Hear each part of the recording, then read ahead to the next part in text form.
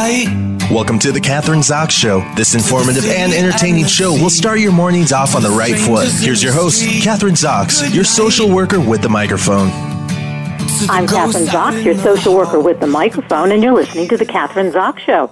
Joining me this morning is entrepreneur and author Ethan Senturia. His new book is Unwound, Real-Time Reflections from a Stumbling Entrepreneur. Failure's a bitch, but it happens, especially in entrepreneurship. And so it goes for Ethan Senturia in his refreshingly honest debut book. Ethan didn't set out to fail, but as his company ran into adversity, he realized that everything he'd learned about running a business was about making sure things didn't go wrong. Nothing had prepared him to handle it when they did. Ethan is a summa cum laude graduate from the Wharton School of Business and has served as co-founder and CEO of Dealstruck, an online business lending platform, which is the inspiration for his book. Welcome to the show. Nice to have you on this morning, Ethan. Thanks, Kathryn. Pleasure to be here. Well, you say that in your book, Unwound, this was something I didn't really want to write, but I had to write it. So why did you have to write this book about your failure in your business? Because nobody really wants, most of us don't even want to talk about it, especially when the topic is raw, which it is for you. Yeah, certainly the reason I would have preferred not to write it is because that would have meant I would have had success, and and that's usually a more pleasant outcome. But as I sort of came to the end of my tenure, winding down my business and getting ready to think about what to do next, it occurred to me that I couldn't move on. Like there was so much that I wanted to document and capture and understand about how I spent 5 or 6 years of my life doing something that was the hardest and most rewarding thing I did, and it didn't work out. And I needed to make sure that if, the next time I dedicate 5 or 6 years to it, that I've extracted as much learning from it. And one of the sort of key things I felt as an entrepreneur going through hard times was that it was difficult to be, to find friends, right? It was difficult to find people to talk to and a place to be open and honest and vulnerable. And I thought that putting that down on paper in a way that was accessible to others might help them also confront some of their adversity better and maximize their learning from it so that they can take another swing and do better the next time. Well, that sounds good and very altruistic and really a good thing, obviously, because I think most, and maybe you know the statistics better than I, but many startup businesses fail. More fail than are successful. So that's obviously a good reason for you to write the book. But take us through 5 years you've invested, not only money and time and passion and emotion and all this stuff in this business, and then it goes down the tube. So what happened? I mean, what did you do wrong? Yeah, a lot. The list is long, and that's in many ways why it filled a book. There were lots of things we did right as well. So, I think that's one of the key takeaways is that even if your outcome isn't a good one, even if you don't necessarily achieve the pinnacle that you wanted, that doesn't mean you did everything wrong, first of all. And I think taking an appropriate look at what you did right and wrong is important because, you don't want to throw out the baby with the bathwater. In our particular instance, we were a lending company, and we were trying to make the capital markets and access to capital for growing small businesses more fair, honest, and transparent. And many of our mistakes related more so to the types of loans we were originating, how we were executing on servicing those loans, and how we financed them, more so than any sort of internal chaos or founder disputes or things of that nature. But I think that when you have a startup, there's a few key things that you have to get right, and they may change based on what industry you're in. And we happen to get a few of those things wrong, and only in sort of hindsight realize that and have to work through them. And unfortunately, we couldn't turn the thing around the full way. So So when you're going through that process, I mean, how do you sort of, I guess, from a social work perspective, how do you maintain your own self-confidence? I mean, I would assume you're feeling very, very vulnerable in that kind of situation. I mean, with, employees, you have to let your employees go. Your investors are losing money. How do you keep going? I mean, how do you sort of keep your ego functioning? And because this is a very personal, obviously, it's your baby, and you're losing the baby. So how do you keep your self-confidence up so that you can go on? Yeah, I think that is definitely a big challenge. One of the things that I always tried to focus on is putting others first. And it's true that your employees are going to be unhappy and disappointed. It's true that your investors may lose money. But that doesn't mean you can't put them first and still focus on trying to give them the most graceful exit possible, show them empathy, try to help them either, in the case of an employee, find their next, treat them with respect on the way out, make sure they understand what their options are. And likewise with your investors, letting them know that you really do take accountability for what happened, that you can provide some amount of explanation for sort of how it happened, and that you're really, really sorry, for lack of a better word. And I think putting other people first, even in those hard times, you sort of don't give yourself the opportunity to think too much about your ego, right, and think too much about what does this mean for me, how does this impact my future, and so that's really how I handled it, and part of why, when it was all said and done, I needed the space to write was because I sort of finally got a chance to look at myself and say, what did all this mean for me, and how do I go forward to next? But while it was happening, it sort of wasn't really on my mind. Yeah.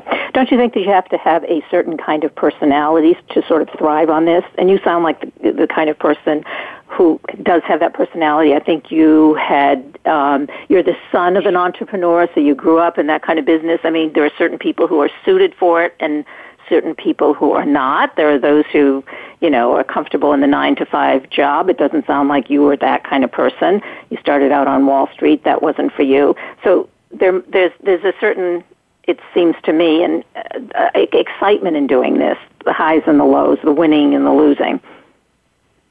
That's true. I actually remember I was speaking with an entrepreneur who's far more successful than me, a fellow founder in the financial technology industry, and he said, "Well, if I wasn't doing this, it would be gambling or drugs." And I don't know if that's if that's necessarily true for everyone, but certainly that theme of it's a level of excitement and significance and responsibility that I think many founders thrive on. Interestingly, when I wrapped up, I was almost certain. I was telling everyone around me, I'm going to go get a 9-to-5. I don't want the responsibility. This was really difficult and frustrating and painful for my investors and my employees and me. And man, I just want to have a simple life. And, a couple months later, finally, after I got everything on paper and sort of had brought closure to that chapter, all I wanted to do was swing again. And so I don't know if that's, because I'm a masochist or if it was just the nature of sort of the founder entrepreneur personality, but I do think it's a certain type, and if that's you just got to learn to embrace it, and that's something I've been trying to do for the last couple of years. Yeah, I mean, it's sort of like there is kind of an addictive quality to it. Like you said, if you weren't doing this, or you said earlier, you could be doing drugs or drinking, but it's kind of that same kind of a feel. So what about, what did you learn from all of this? Let's say you're going on to next, and you're not going to get that 9-to-5 job, but you do want to engage in a startup or, whatever you decide to do. What what were some of the things that you specifically learned from it? I know one of the things you talked about was it's important when you're starting a business. Transparency is an important piece of it. Let's talk about that. Yeah. So transparency is really important, particularly as you start to build a team and have employees. A lot of people will come to your startup from jobs that may pay them more, certainly from jobs that are probably more secure. And they're coming because they believe in you, they believe in the mission and the vision of the company you're building, but they're grown-ups, and they know that they're taking a risk, and they're taking a risk in a way that if it works out, ultimately you, the founder or the CEO, are going to be a bigger beneficiary than they are. And so you have to acknowledge what they have, in a sense, sacrificed to come join you on your journey. And one of the ways to do that is to be transparent with them and to not sugarcoat things, to let them know when we've hit goals, when we've not hit goals, when things are going well, or when they're going terribly. If you go back to sort of the question you asked about what I learned, I think there's sort of 3 quick lessons that I can recall that are applicable beyond sort of finance and lending, which was the area that I've been in. One of those is patience. When you start a business, your eyes can often be bigger than your stomach. You want to do everything as fast as you can. You maybe have raised some money. Maybe you put your own money into it, but you have a vision of what this thing is going to become, and you just want to race as quickly as you can to get there. And slowing down is a difficult act, but it's one that needs to be intentional. But often, if you slow down a little bit, you'll make better decisions. It may take you a little bit longer, but in the end, probably not. And so one of the things that I wish I had been is more patient, and it's certainly something I'll do in the future. Okay, so second one, sorry, go ahead. No, I was going to say, so patience, and then number 2 is what? Number 2 is people.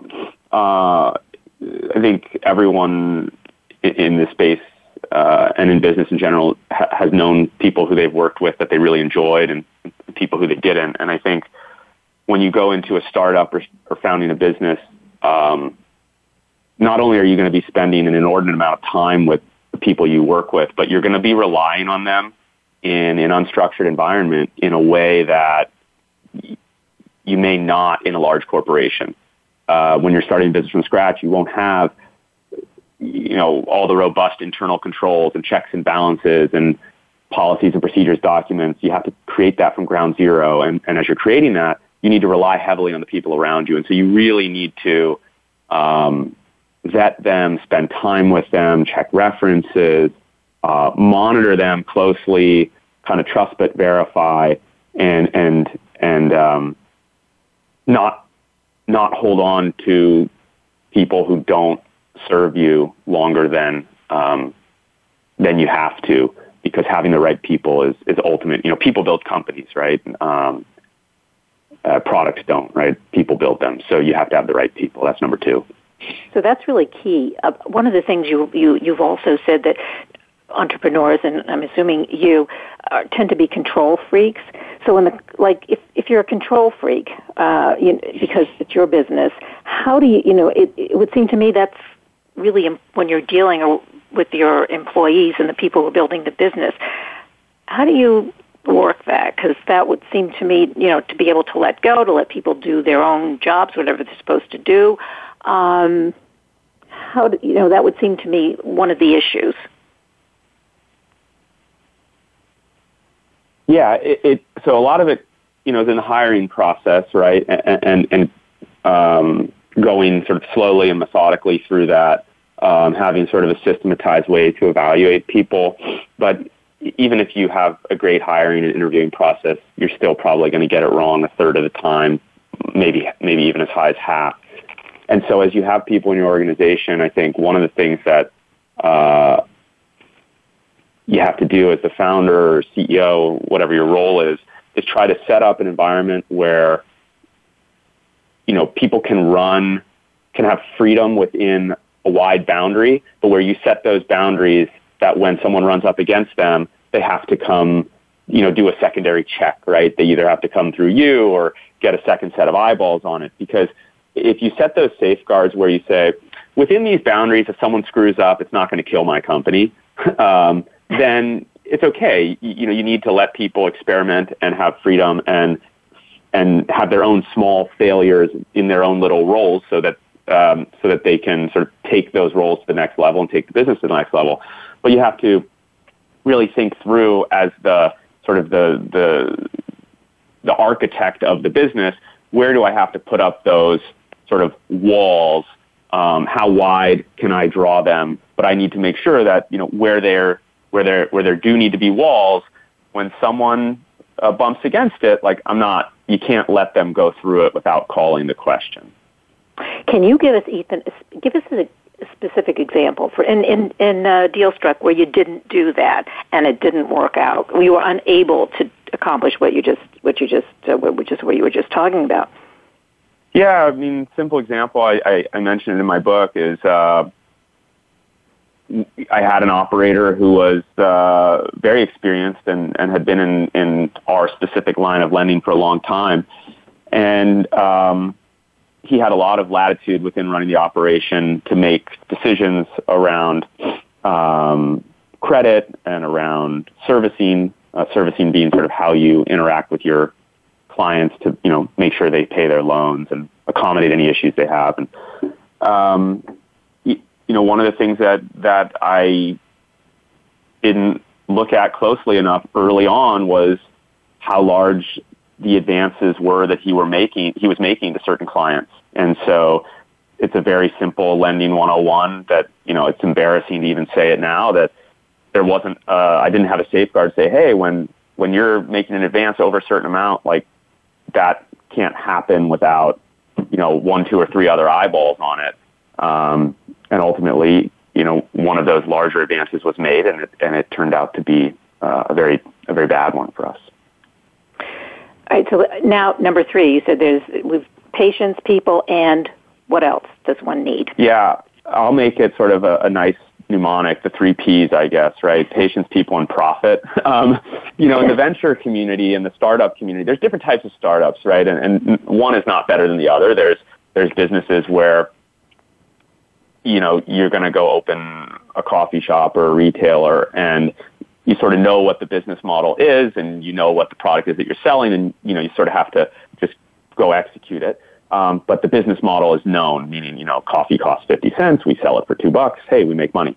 In sort of the high-tech world or the startup world where you're trying to build these, sort of big, disruptive, industry-changing companies, a lot of times profit goes by the wayside, and the companies are financed by venture capitalists and other investors with an eye towards just growing as big as they can, as fast as they can. And I think one of the things that I learned is that going a little bit slower and always keeping a closer eye on, if you're not at least profitable the full way through to the bottom line, really making sure that there's an outlet by which you could make your business standalone sustainable as quickly as possible in the case that you either can't raise additional outside capital or the market changes and it makes your big vision more difficult to achieve in some way. Maybe pricing comes down or competition increases, those sorts of things. And I think a lot of times it's build.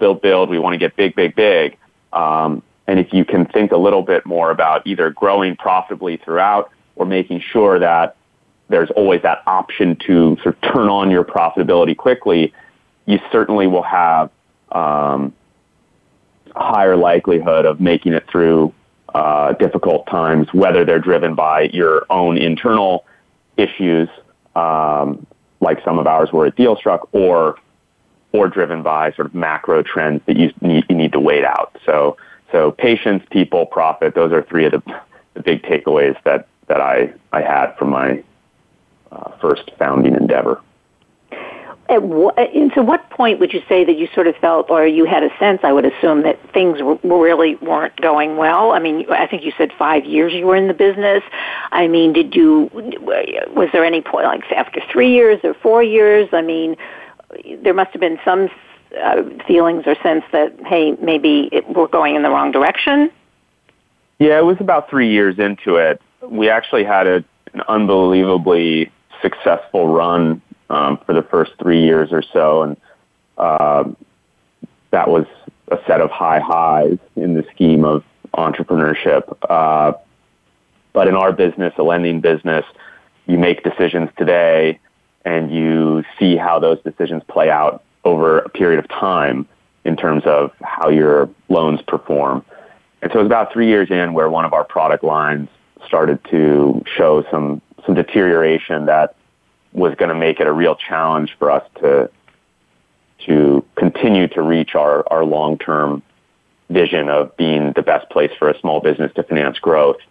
And so at that point, your imperative changes as the CEO.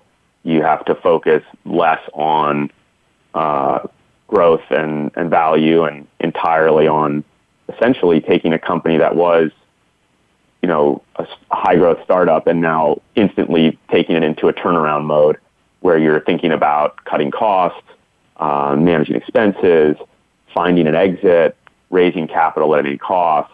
And so there was about 18 months of coming in every day knowing that my goal is to land this ship in some way possible without it breaking into pieces when it lands.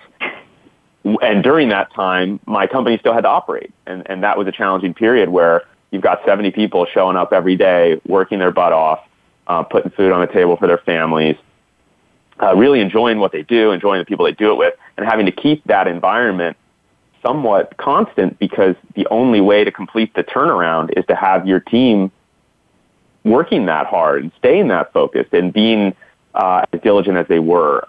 So it was sort of 3 years up, a year or a year and a half, turning it around, and then a few months winding it down at the end. That's how I spent my time.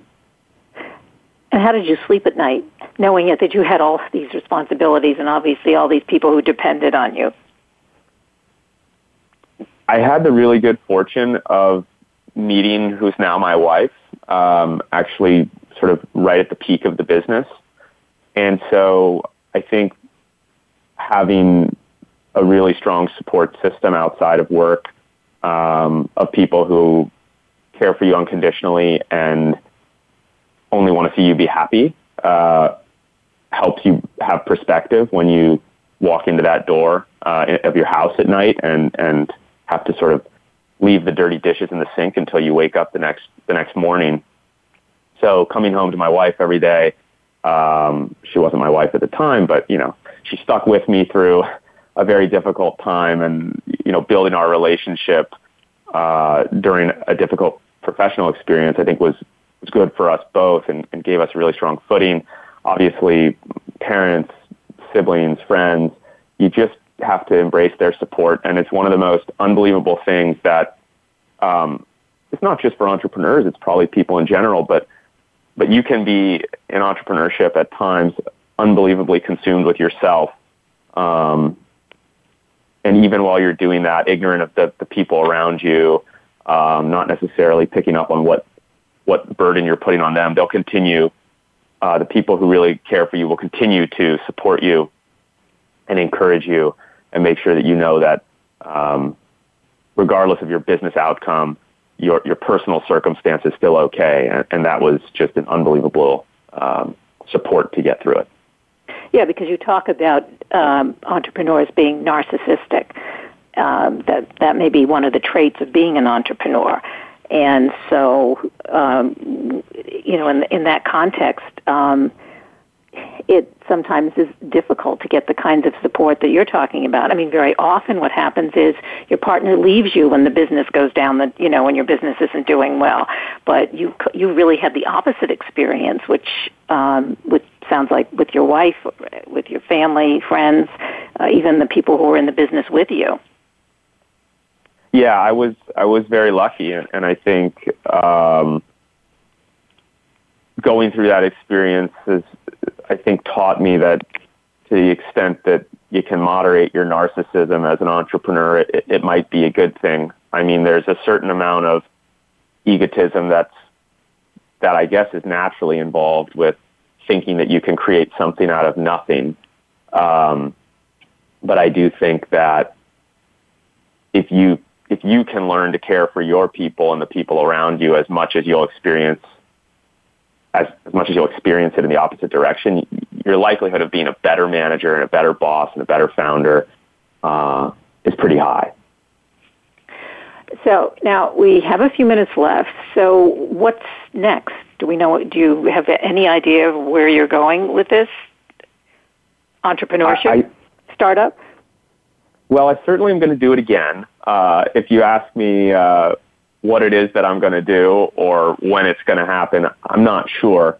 But I took a few whacks at large corporate opportunities and job descriptions, and as much as I wanted to force myself to go get that 9-to-5 and kind of not be in this world of uncertainty, it just didn't mesh with me. So right now I'm spending a lot of time working with other entrepreneurs in an advisory and consulting basis, spending a lot of time in my industry, which has been financial technology and specialty finance, working with a few great partners to help support other entrepreneurs and businesses that are developing new products and taking their businesses through the same stages that I did at Dealstruck and trying to help them do that more successfully.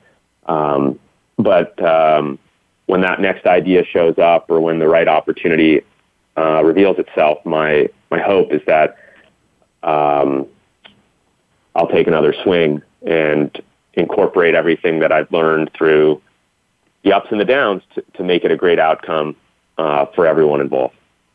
Yeah.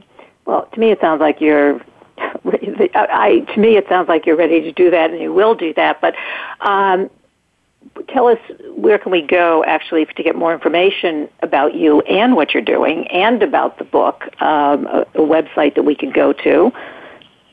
Sure. So I have a personal website. It's ethansenturia.com. And the book is available for sale there. It's available for sale on Amazon as well. You'll be able to find additional information about the advisory and consulting work that I'm doing at greendoorpartners.com. And that's pretty much all there is about me on the internet, I think. Right now, but who knows, right? That's right. Yeah, I'm sure there'll be a lot more about you. It's been great talking to you today, and we've been talking to Ethan Senturia. He's author of Unwound, Real-Time Reflections from a Stumbling Entrepreneur. So I hope you're getting good sales from the book. Yeah, doing well and getting nice feedback. So if you're listening now and you happen to pick it up and read it, please send me an email and share your thoughts. I love to sort of hear what it meant to you, whether you liked it or disliked it or were totally indifferent. Yeah, I'm sure. Have you gotten a lot of feedback? I mean, pros and cons? Or I have. I found that the cons, I think they just choose not to tell you, because mostly it's been great positive feedback. But I'm certain that not everyone who has picked up my story or read my book will have had high praise. So I think those people have just decided that it's not worth their energy to tell me they didn't like it. So right. It's been highly positive to this point. Great. Terrific. Okay. Thanks, Ethan. Thanks, Kathryn. I appreciate it. Yeah, we're going to say goodbye. I'm Kathryn Zox, your social worker with a microphone, and you've been listening to The Kathryn Zox Show.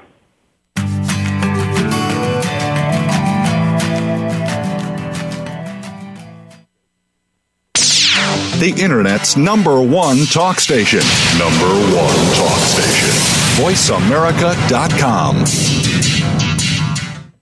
Are you or someone you know interested in attending college? With both college tuition and college enrollment up 60% since 2002, there is a lot of competition, and careful planning needs to be a part of the process. Tune in to Getting In, a college coach conversation, hosted by Elizabeth Heaton and featuring a team of college coach experts. We'll bring you the tips, techniques, and know-how to navigate the road to college and do so the smart way. Listen live every Thursday at 4 p.m. Eastern Time, 1 p.m. Pacific Time on the Voice America Variety Channel. What if there was a radio show that could demonstrate how we can cut your taxes in half without diminishing needed government services? One that could explain how to create tens of millions of jobs at no cost to taxpayers, as well as fantastic yet easily affordable health care. Side effects include cutting crime rates nationwide, providing better education for our children, international peace and harmony, and protecting your private personal data from government intrusion. Tune in to Libertarians Working for You with Arvin Vora, Tuesdays at 8 p.m. Eastern Time, 5 p.m. Pacific Time on Voice America Variety. News, opinion, Hear me. Your voice counts. Call toll-free 1-866-472-5787. 1-866-472-5787. VoiceAmerica.com. You're listening to The Kathryn Zox Show. If you would like to join our conversation this morning, call now. The toll-free number is 866-472-5788. That number again is 866-472-5788. I'm Kathryn Zox, your social worker with a microphone, and you're listening to The Kathryn Zox Show. Joining me this morning is workplace mental health expert Marianne Clyde.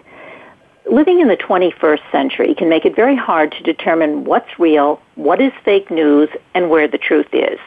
In our highly publicized and polarized era, best-selling author Marianne Clyde shares how to become grounded and connected to the sources of truth, spotting propaganda from different media outlets with open eyes and ears to opposing viewpoints. Marianne has her own award-winning Center for Holistic Psychotherapy, is the founder of the Be the Change Foundation, and has been featured in USA Today, CBS, and the Huffington Post. Welcome to the show. Nice to have you on, Marianne. Hey, Kathryn, it's great to be with you. Well, fake news and fake news is always in the news. We have our president always talking about fake news, right? So this is a hot topic. You've been in the business. You are a therapist. You've been doing this for 25, 30 years. Right. Yeah. Long. So how does your work as a therapist and a relationship counselor relate to this particular topic? Well, it's so funny because this really isn't new, and we really shouldn't be shocked because even as human beings, we recite the truth as it's true to us, as it relates to our reality. I once read a book, and I'm not thinking of the author's name right now, but it's Mistakes Were Made, But Not By Me. And I thought, I love that title, and it's because we all don't really own up to our full mistakes because we remember things that make us look good. And I think all news media is going to report news that makes them look like the expert, makes them look like they have the inside story, makes them look like they're in the know or they agree with, the mainline American people. So this really isn't new. I think it's big right now for sure. Yeah. So the question is that you ask is exactly how are we being, what we should say, propagandized, and how do we resist getting sucked into all of this? Because it really is it's very confusing. I mean, you're right. Yeah. Yeah, you're right. It is very confusing, and I think the first step is being aware that this is normal human behavior in many ways. It's a little accentuated now. So number one, if you're not shocked by it, and you always understand that someone is telling the story from their perspective, there is always another perspective. And you're a social worker, and I'm assuming you've dealt with families and couples and individuals too, and you know that the first person to speak sounds like they're right until you hear the second side of the story and perhaps the third side of the story. So the first thing we do to protect ourselves is to keep that in mind and to understand I need to hear all the different outlets. I need to hear a variety of input. And we don't just believe the first thing we hear. Because, most people, though, Marianne, don't do that. You have oh my gosh, I know. Well, we can take examples. You have the people who listen to Fox News, and then you have the people who listen to MSNBC, and then maybe more of the people in the middle are listening to CNN, and they sort of stick to, I think, generally speaking, that audience sort of remains the same for each one of these news outlets. How do you get people to become aware and to say, hey, maybe, and I'm probably guilty of that myself. I am guilty of that myself. I mean, I have the news outlets I listen to that make me feel comfortable, that make me not get upset or excited because they're on I'm on their team, they're on my team, and I'm, sort of shy away. And you're not from the only one. ones Yeah, because you're correct. We all do that. I do that too. Have my favorite, I have it on a certain radio station on my way to work. I turn on a certain TV station when I get home from work, and yet, I think, we're not going to get people to constantly change the channels because that's irritating in itself. But the idea is just to be aware is huge, because when you notice that you're triggered, and and I know you're on Facebook too, so obviously you can see some of those things people post on Facebook, and you want to just you just want to suck your teeth and go, how could they even post that? How could they even say that? But you have to remember that we're all going to be triggered. We're all going to have our place where we feel safe, and we're going to have those people with which we don't feel safe. And so if you notice when you're triggered, and you just want to strangle somebody, it's important to have some coping mechanisms. And my favorite one is always take a deep breath and detach for a moment, because when we're in fight or flight mode, which is exactly what happens when we get stressed, and it's a natural human defense mechanism. But we can't stay there for a bunch of reasons. One is because that's going to cause us to react if we're in panic mode. And when you react instead of respond, that's when you say things you shouldn't have said, you judge people without having all the information. And, whenever you're in a fight with somebody and you get triggered and you lash back, that's when we say the things that we're sorry for later. So right now, our country, and I want to sort of bring this into because I think this topic is really important in the context of what's happening in our country, and you discuss this. I mean, we are a divided country. We are. It seems to me, and there is so much, and that's dangerous, as you've kind of been describing. So it's really important that as individuals, as we need to be able to address this, because you look what's happening in Congress, for instance. Can we relate this to some of the, what's happening in terms of politics? Absolutely, because it's, and again, you said something very important, is we all have to take our own personal responsibility, because we're not going to get a whole swath of people to all of a sudden go, oh, I'm going to watch whatever TV station I'm not watching now. But the individual responsibility, and that's why I keep just getting on my soapbox and preaching then, this is all about our individual responsibility, because when I stop being reactive and I notice when I'm triggered and I calm myself down and I say, tell me more about that, instead of, shut up, you idiot. And I take responsibility for the way I respond, then it encourages people around me to also take responsibility for how they respond. And we can speak with many, many people who disagree with us if they are just reasonable. But as soon as somebody tells you you're an idiot, we're automatically going into defense mode.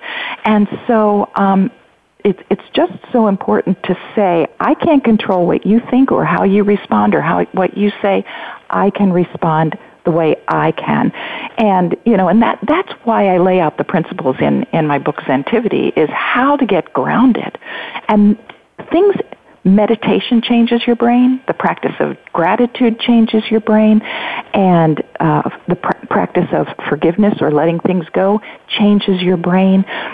This this is important because we're addicted at this moment, I think as a society, to the reactivity. We can get reacted to emotions just like we can be addicted to alcohol, drugs, sex, whatever else we're addicted to.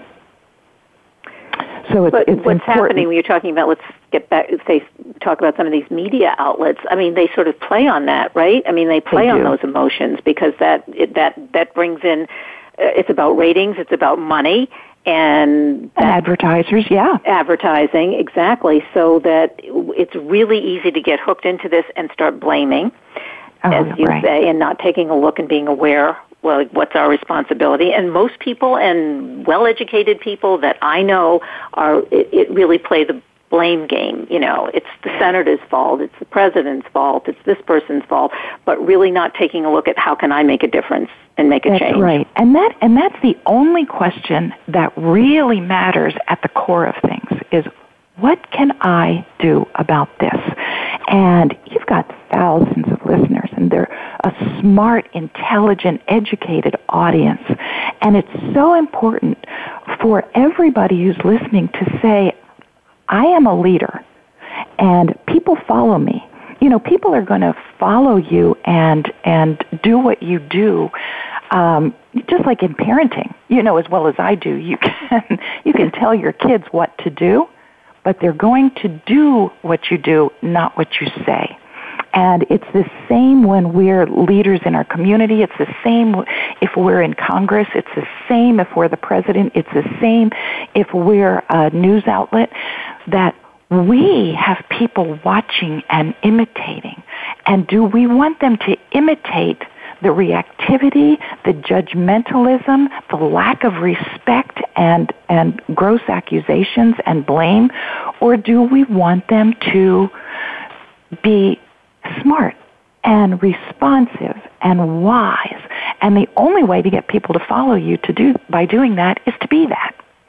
And some people go, but that's not enough.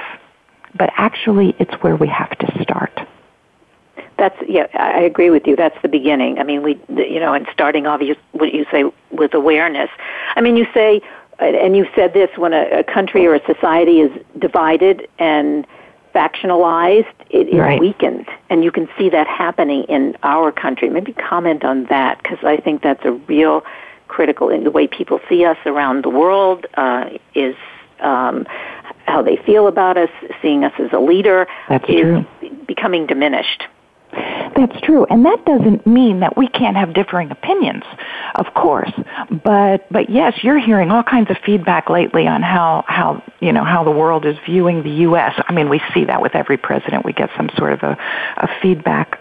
But the basic principle that a house divided against itself will fall is if they can get us infighting and knocking each other down, then we have no strength. So what I find in a conversation that I'm having with someone else, even if they're of a different political party, a different persuasion, they have a different side on the issue, is to look for what we have in common. And I have many people that are friends, that are on different political side than I am. And yet at the same side, we have intelligent conversations all the time. But what happens is if people are venomous and evil to one another, then we withdraw and we will no longer respond. We will no longer listen. So I would say that the thing that would keep us from being divided, even though we differ, that's a different thing. Diversion makes us unique and strong. Division destroys. So the fact that I have people with different nationalities, different races, different religions, different political parties in my sphere of influence, that strengthens me because it makes us strong like a diamond with all those different facets that sparkle in the light. But if I am just going to take that diamond and crush it with another diamond, because that's the only thing that can crush another diamond. So we have to remember that my listening to as many viewpoints as possible keeps me wiser, stronger, better informed. You take a diverse issue like immigration or the things gun that really control. Gun control, yes, or abortion, or any gay rights, or whatever. Your view on that changes slightly when you know somebody in that situation. If I'm against gun control and you're for gun control, and you're for it because, say, someone in your family was shot, and so of course that's going to mean something to me. And if I take a strong stand against something else, if I take a strong stand against gay marriage, but I have a dear couple friend who is lesbian and they want to get married, that's going to inform my opinion about that. And I'm going to not stand so strong. And people need to listen to people who are in those situations. No one situation defines any entire issue. Can you give us an example? Because you said you are someone who you have friends in sort of all walks of life, very diverse, and you're able to, I have friends who will say, well, I can't talk to Republicans, or I can't talk to Democrats, or I don't want to have anything to do with them. And so give us... Yeah, I'm not laughing at you, I'm laughing with you. Because there are so many people that say that. I can't listen to that person. And the point is, what I think they're probably saying is, I can't listen to somebody who's offensive, because I really think a lot of it's in the delivery. Don't you? Yes, it's not. In other words, it's not what you're saying, but it's how you're saying it. Is that what you mean? Absolutely, absolutely. And it's like if you see a whole group of, there's all kinds of marches these days. There's March for Life. There's the Women's March. There's and they're marches for everything, and they represent things. And so somebody might be triggered by one of those marches, thinking those people are all idiots because they believe X. The fact of the matter is, when you know somebody that's marching in one of those marches and they have strong beliefs, they have a reason for those beliefs. So I think it's really important to become curious and say, tell me why you marched. Tell me what you were trying to accomplish. Tell me why that's important to you. Because when something is important to someone you respect and admire, it becomes important to you, at least on some level. It might not change your mind politically, but it makes you gentler and more, your view becomes broader and gentler is really the only word I can think of offhand. What you're saying is you don't have this kind of knee-jerk reaction when someone says, well, I don't believe in gun control. But what I hear you saying is that perhaps we all have to become sort of lay therapists, like start asking questions about why you feel that way rather than sort of responding in that, that gut kind of like getting angry and defensive. But that's exactly right, because most reasonable people, if you talk to them and you slow them down from their reactivity, they do understand. Like somebody might say, you can't take my gun away. Well, that's not gun control. That's taking your gun away. Gun control is something totally different. It might be limiting who can get what kinds of guns for a certain reason.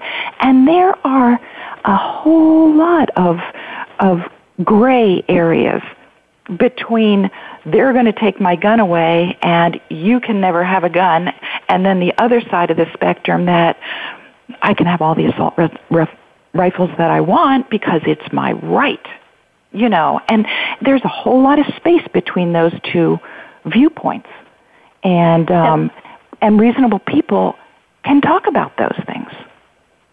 And that does apply to the other, I don't know whether I call them toxic issues, but the ones that really get people going, as you say, right. Gun control, abortion, gay rights. I mean, we can probably list 5 of them that, right. Yeah.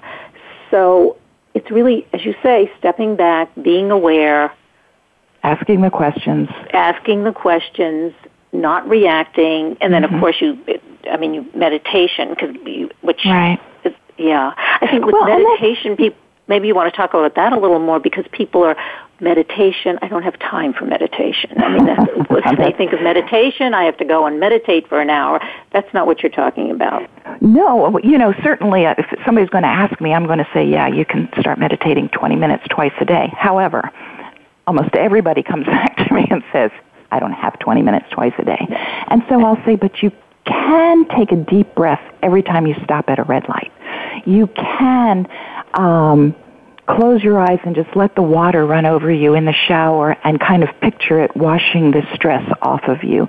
You can close the door to your office for 5 minutes and just breathe in and out for a few minutes.